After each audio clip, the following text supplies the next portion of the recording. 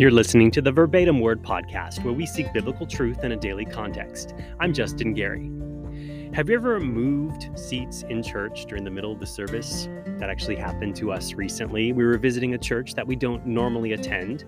Now, a lot of people, when they go to church week after week, they tend to sit in the same area, the same seats even, the same pew, the same part of the sanctuary, all in that habit of familiarity.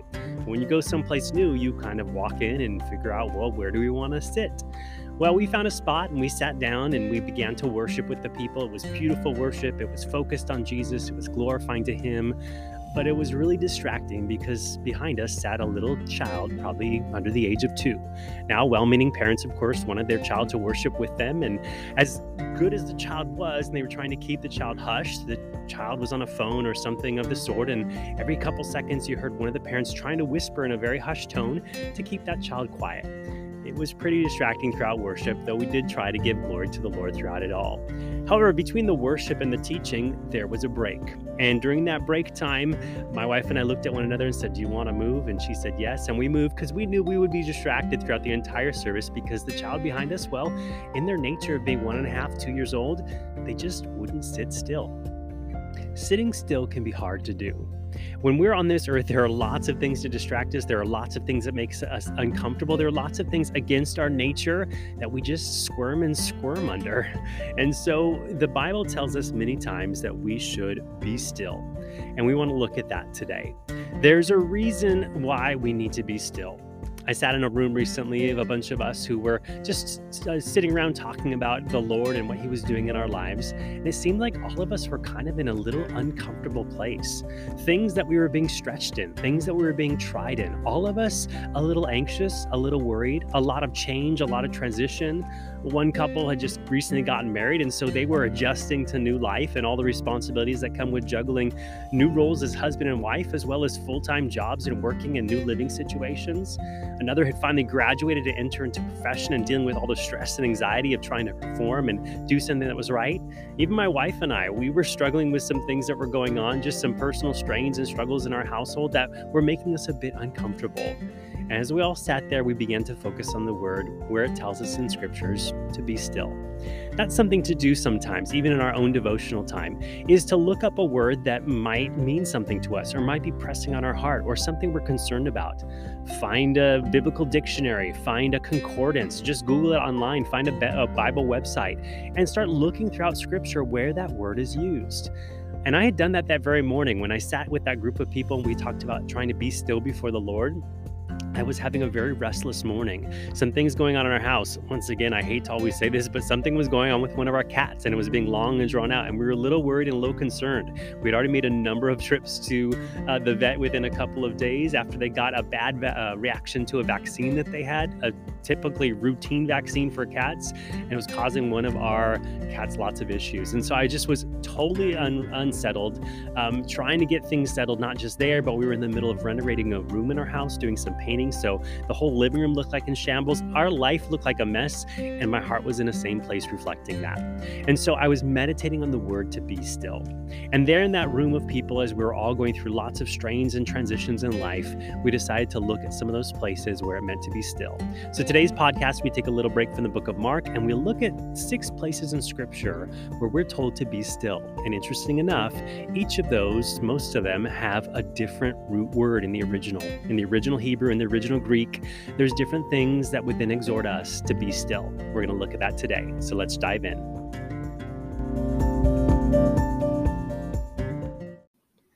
The first of the 6 verses that we look at today about being still is in Exodus chapter 14.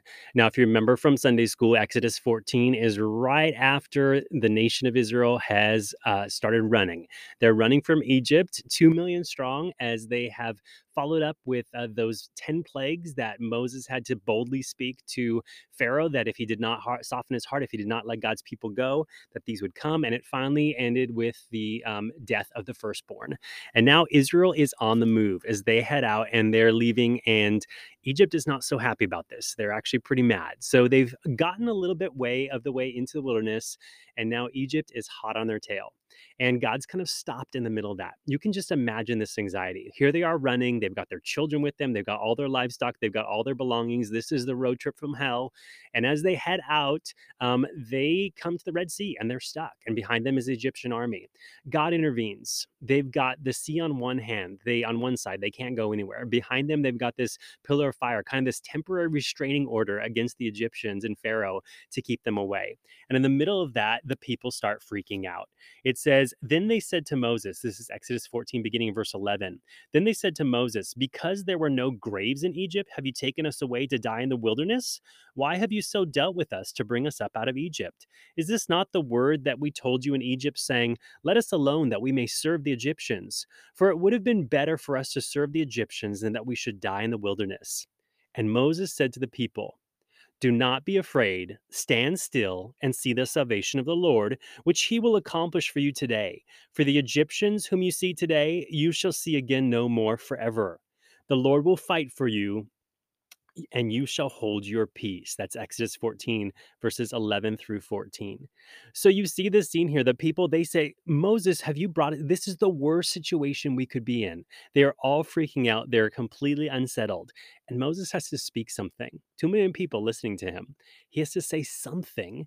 And the Lord gives him what I believe is to be a word of wisdom, a word of knowledge. He says, Don't be afraid. Stand still. That's the first of the 6 verses we look at today. Stand still and see the salvation of the Lord, which he will accomplish for you today. Now, the word there for stand still, it's a Hebrew word. It's yachzav. Yachzav. It means to set, to stand, or to position oneself. Now, notice there, position yourself and see the salvation of the Lord. When I hear that word position yourself, it's kind of like, hey, turn this way. Look this way.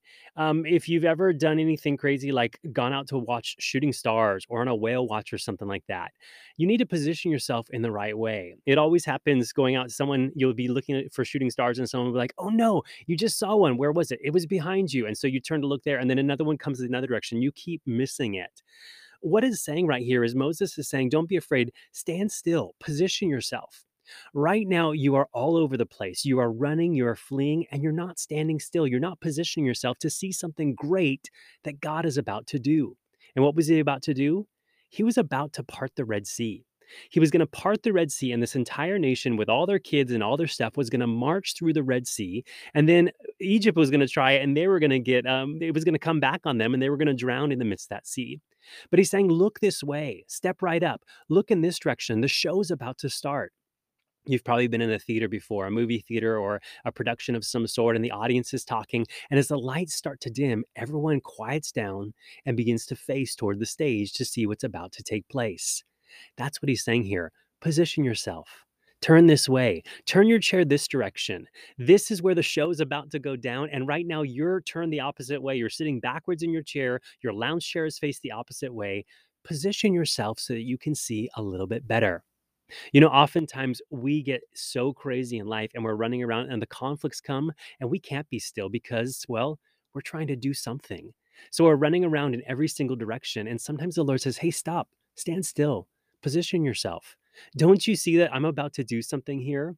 I love how Moses gives him that warning. He doesn't just say, oh, forget about them. They're complaining. Moses, part the sea. They'll figure it out eventually. But God wants to get the glory.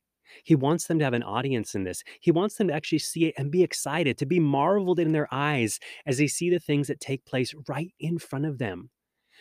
There might be things in your life right now that God's about to do something. And yet right now you're so focused on what's behind you or what's threatening you that you're not even expecting that God's about to do something. It's those moments where our hearts are restless, where we're not still, that God sometimes is saying, hey, stand still, position yourself, quiet yourself down. I'm about ready to do something, and the show is not going to start until you get in that position to watch it because it's too good of a show for you to miss. He gives them that exhortation there. The Lord will fight for you, and you shall hold your peace. This battle was going to belong to the Lord. As many of our battles, we need to turn them over to the Lord and let him fight those battles. And what are we to be? We're just to be those spectators. We're just to be those ones sitting there enjoying yourself.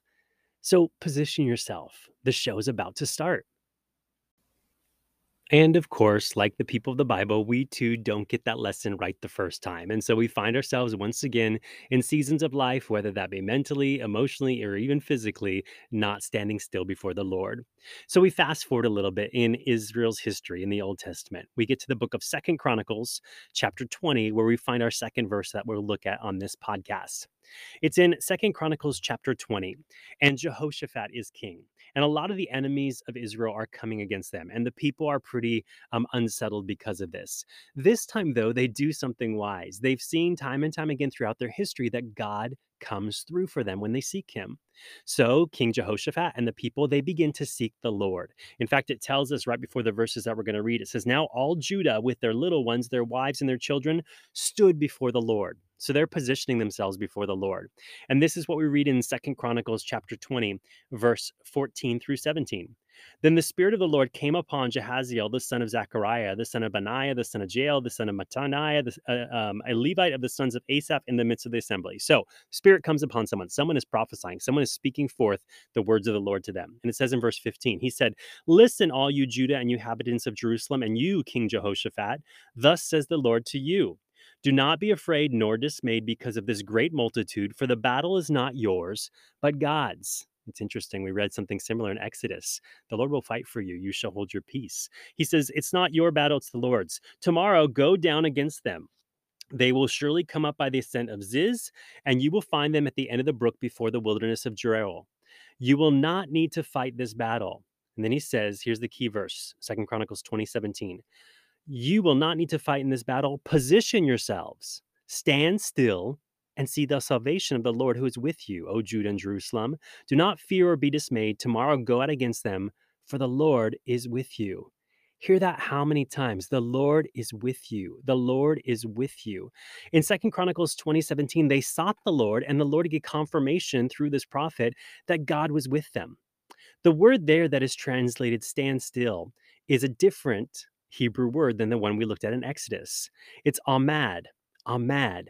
It means to stand still, to stop moving, to take one stand, to remain, to endure. Plant your feet, basically, is what it means. Interesting, though, did you notice he said, position yourselves and then stand still? Position yourselves and then stand still, stop moving, take your stand. Notice, position yourselves. It's the word that we saw back in Exodus. So, pretty much the author here, the translators have to figure out what to do with these two words. So, the first one is position yourselves, turn this way, the show's about to start. And second of all, stand still, stop moving, take your stand, remain and endure. For us, many times when we are freaking out, just like these people, our thought is to flee. And the word from the prophet there was, tomorrow go up against them. Position yourselves, march into it so that you can see it front row seat, and then stand still, stop moving. We often turn to all of our resources. And that's something that Israel had done many times. Instead of standing still or instead of going into battle, they fled to someone else and said, "Hey, can you fight this battle for me?" Sort of a my dad's bigger than your dad thing. Finding someone else to fight, a bigger bully to fight the other bully. And so that's kind of what Israel tended to do. And we do the same thing. We start looking at all of our resources. What can we do? What can we get out of? We run, we hide. The Lord there says, position yourselves, stand still, don't go anywhere. And if you don't go anywhere, you're going to see me do something great. You know, that's one of the hardest things to do is stay firmly planted in our faith and not to be rocked to and fro by the circumstances of our life, but to stand still, to stand right there, firm in our faith, firm on the foundation of the word of God and the promises of God.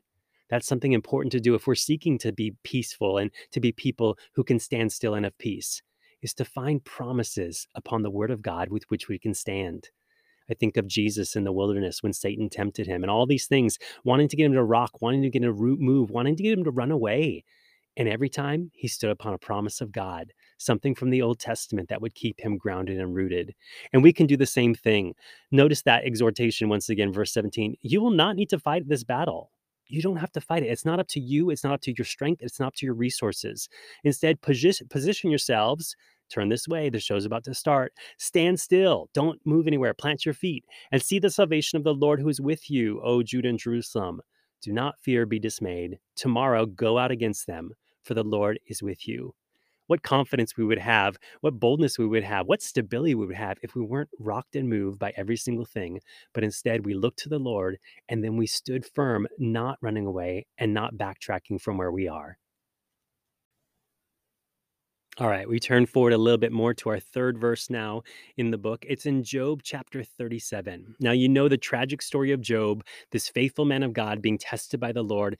Everything has been taken from him, his children, his property, his business, pretty much everything. His wife is still around and she says, curse God and die. So she's not the most encouraging person around that time. Even his health has been taken from him. He's got some well-meaning friends that for many, many chapters of the book try and give him advice, but they don't really see the perspective and aren't giving him the best advice all the time. But then in Job 37, one of the friends begins to speak up and he begins to tell him to look at all these things that God does. He says things like, He sends forth the rumbling of the thunder under the whole heaven, His lightning to the ends of the earth. He goes on and He says to the snow, fall on the earth, likewise to the gentle rain and the heavy rain of this strength.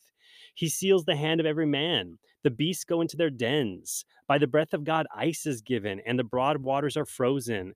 The moisture, he saturates the thick clouds. He scatters his bright clouds. He's going through and looking all creation. And then he says this in Job 37:14. Listen to this, O Job. Stand still and consider the wondrous works of God. Do you know when God dispatches them and causes the light of his cloud to shine? Do you know how the clouds are balanced? Those wondrous works of him who is perfect in knowledge? Why are your garments hot when he quiets the earth by the south wind? With him have you spread out the sky strong as a cast metal mirror? So he basically says, hey, Job, stand still and think about these things. Look at what God can do and look what you can't do. That word there in Job 37 again is the same one we saw in Second Chronicles. It's Ahmad, which means there once again, stop moving, take one stand. I like how he says there, listen to this, O Job. Funny, for almost 37 chapters, 30 plus chapters, his friends have been talking to him. And then this man has this revelation. He says, wait a second. Listen to this. You haven't listened to anything else, which a lot of it was bad advice. But listen to this, Job. Listen to this. God has it all under control. Look at the world around you. He points out things like the clouds and the ice and the frozen lakes and the snow and the rain and all these things. He says, look at all of creation. God has control over it. Doesn't he have control then over what you have? He says there, stand still and consider the wondrous works of God. The things that God does every single day that are wonderful. How much more does he love us? The pinnacle of his creation. We look at for 6 days, God was creating and it was good, it was good, it was good. But then he creates man and it was very good. God has proven his love to us in Jesus Christ that while we were still sinners, Christ died for us. God sent his only begotten Son that whoever believes in him should not perish, but have everlasting life. God loves us so much. And he says, look around at the creation and see all that God has under his control. Now, sometimes when we turn on the news, it seems like God has nothing under control by man's perspective. We hear about climate change and this and that, and the economy and the wars and the death and the pestilence and the famine. Is God really in control? Yes, he is. If you look at creation in all of its essence, if you look at the astronomy, if you look at all these things, how great our God is, it is all finely tuned. Though sin has marred it and it's unwinding because of what man has done, but God's going to step into it and restore that creation to what it was meant to be. But Job's friend says to him, he says, listen to this, Job. Stand still, stop moving, take your stand, and consider the wondrous works of God. Sometimes it would do us good to just stop and reflect on all that God has in control. All in this world, God is still upon the throne. I know for myself in the couple years of COVID, anytime things have kind of rocked and shifted and shaked, I've always come to that same conclusion, that same thing that's brought me to rest. God is still on the throne. God is still in control of my life, of my circumstances, of the issues that are affecting me right now, but how much more on a universal level, a global level, all of creation is under his hand. Jesus even points to this when he's telling his disciples not to worry. When he says, look at the birds of the air. They don't fret and they're going to have food tomorrow. Look at the flowers of the field. They don't toil and spin and do all this work, and yet they're clothed more than the richest person or the finest clothing that's out there. Consider those things.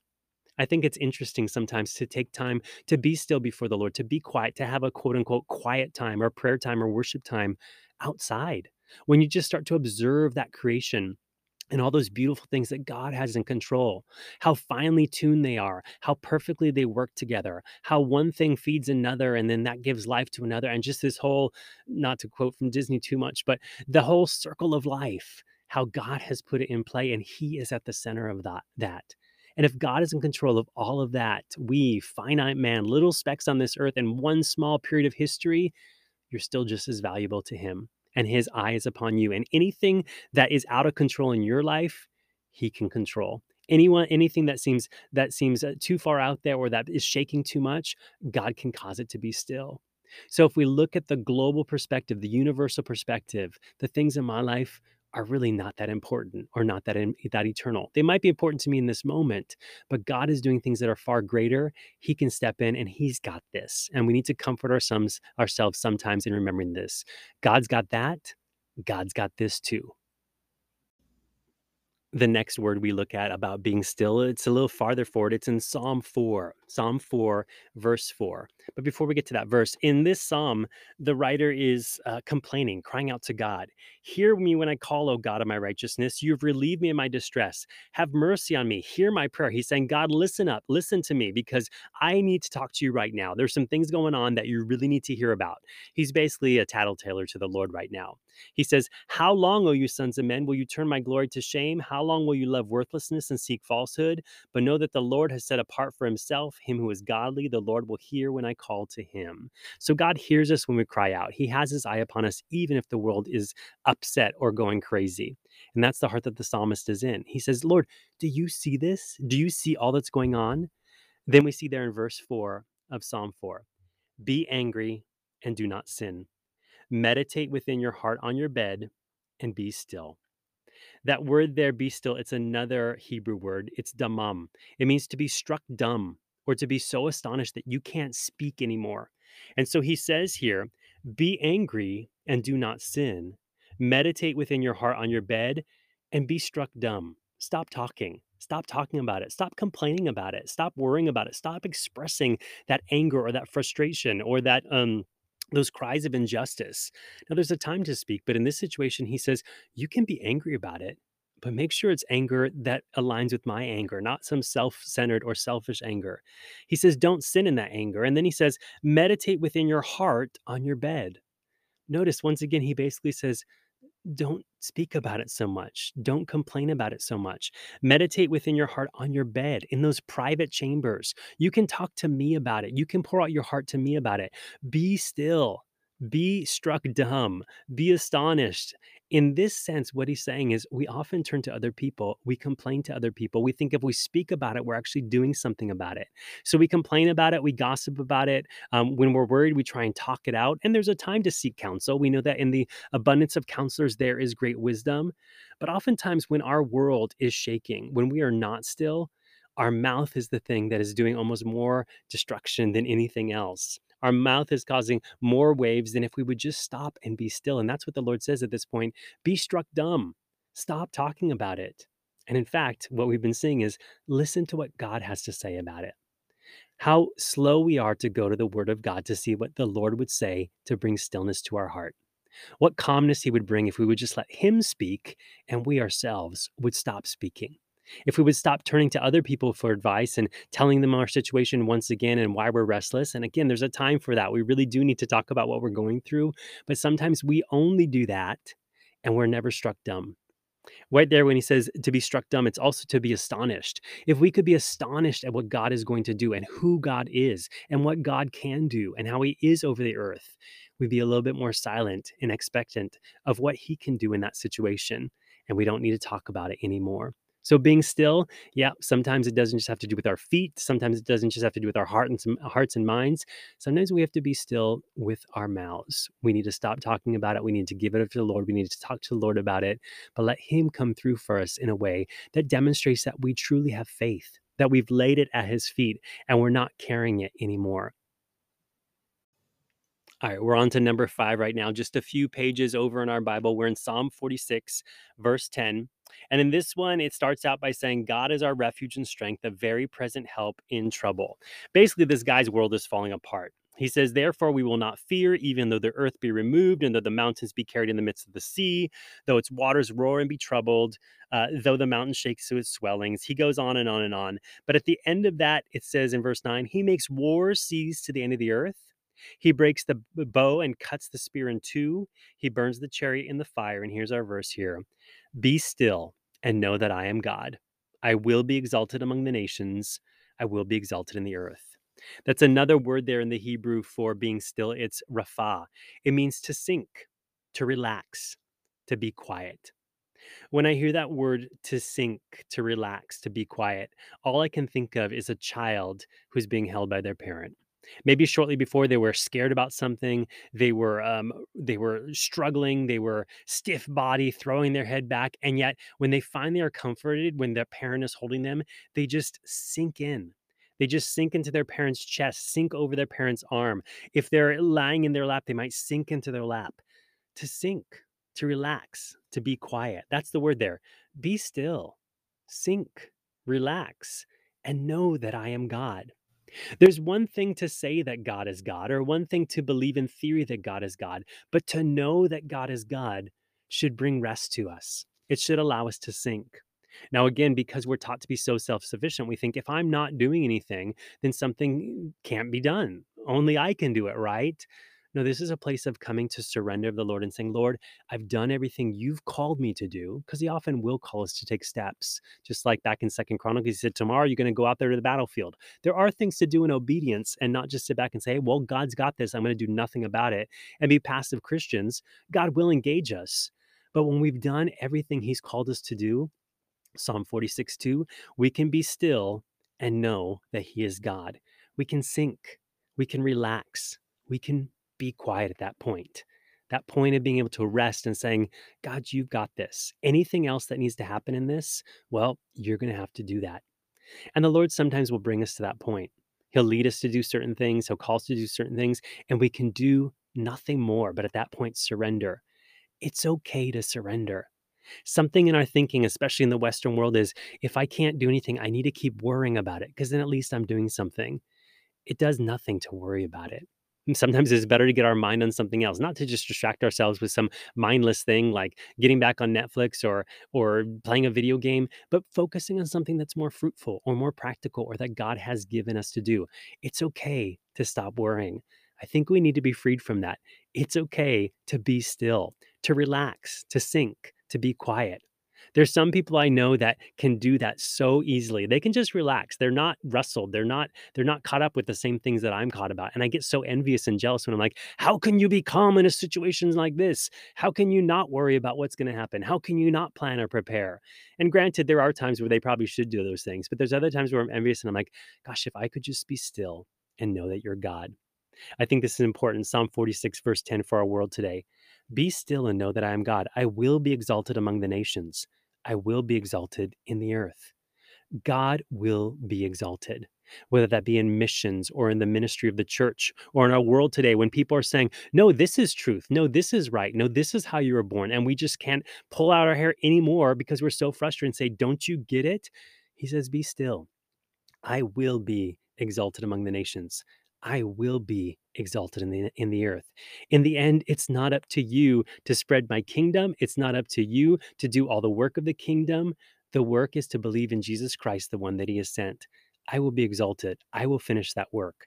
Do the things I've called you to do. But then after that, relax, sink, join in. If you think about the seventh day of Sabbath, which we looked at last time in Mark, in our study of the Gospel of Mark, God created Sabbath for man because he wants us to be able to rest. He wants us to be able to enjoy life. He wants us to be able to rest in who he is and to walk with him quietly in the garden in the cool of the day.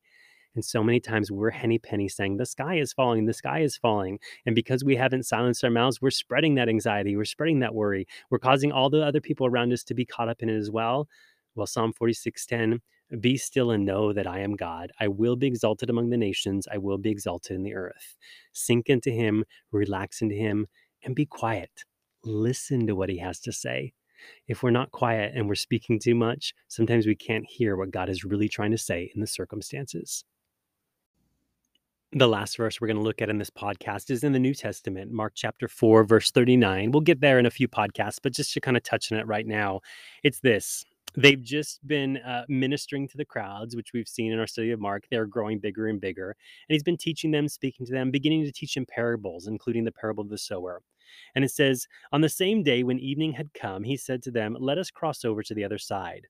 And then Mark 4, verse 36. Now, when they had left the multitude, they took him along in the boat as he was, and other little boats were also with him. And then it says, and a great windstorm arose, and the waves beat into the boat so that it was already filling, but he was in the stern asleep on the pillow. And they awoke him and said to him, teacher, do you not care that we are perishing? And then he arose and rebuked the wind and said to the sea, peace, be still. And the wind ceased, and there was a great calm. But he said to them, why are you so fearful? How is it that you have no faith? And they feared exceedingly and said to one another, who can this be, that even the wind and the sea obey him?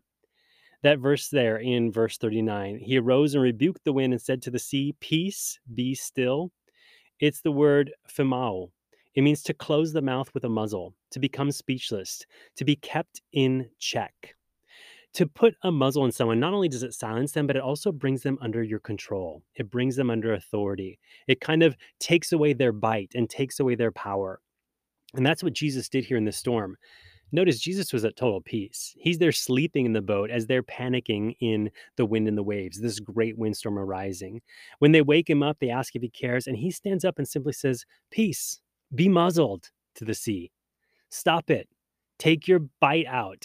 You can bark, but with this muzzle on, you can barely bark, just a little whimper, but there's no way you can bite because I'm in charge here. And that's what the disciples realized at that point. Who can this be that even the wind and the sea obey him? He can muzzle the wind, he can muzzle the sea. And they're freaking out a little bit because they've finally come to realize that this guy they've gotten to know so well, this great teacher, this amazing person who's doing these miracles, the Son of God, as they're beginning to realize he's in control of every single thing. And that's often what we need to realize in the end. God can muzzle everything. Everything is under his leash. Everything is under his control. Everything is under his power. God is still in control. And when our lives become restless and we need to be still, sometimes it means literally be still.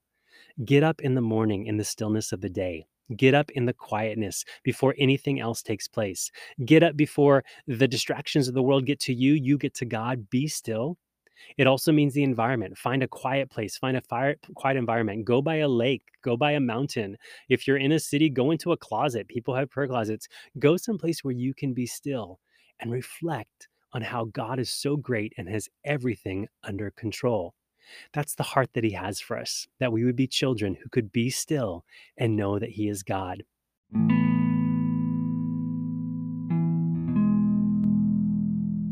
Now, it's interesting, these disciples there, they had seen there in the boat all the way back in Mark chapter 4. Wow, who is this? Even the winds and the waves obey him. He can muzzle the wind and the waves. And yet notice for the rest of the gospel, they're still wrestling with that. They're still trying to work that out. You know, sometimes we get so concerned and beat ourselves up because we're anxious once again. We've lost our temper once again, or we're freaking out once again. Even though we've been through this same trial or similar trials, we don't do it with such grace, do we? I'm comforted in knowing the disciples were being discipled by Jesus and we're learning the same thing as well.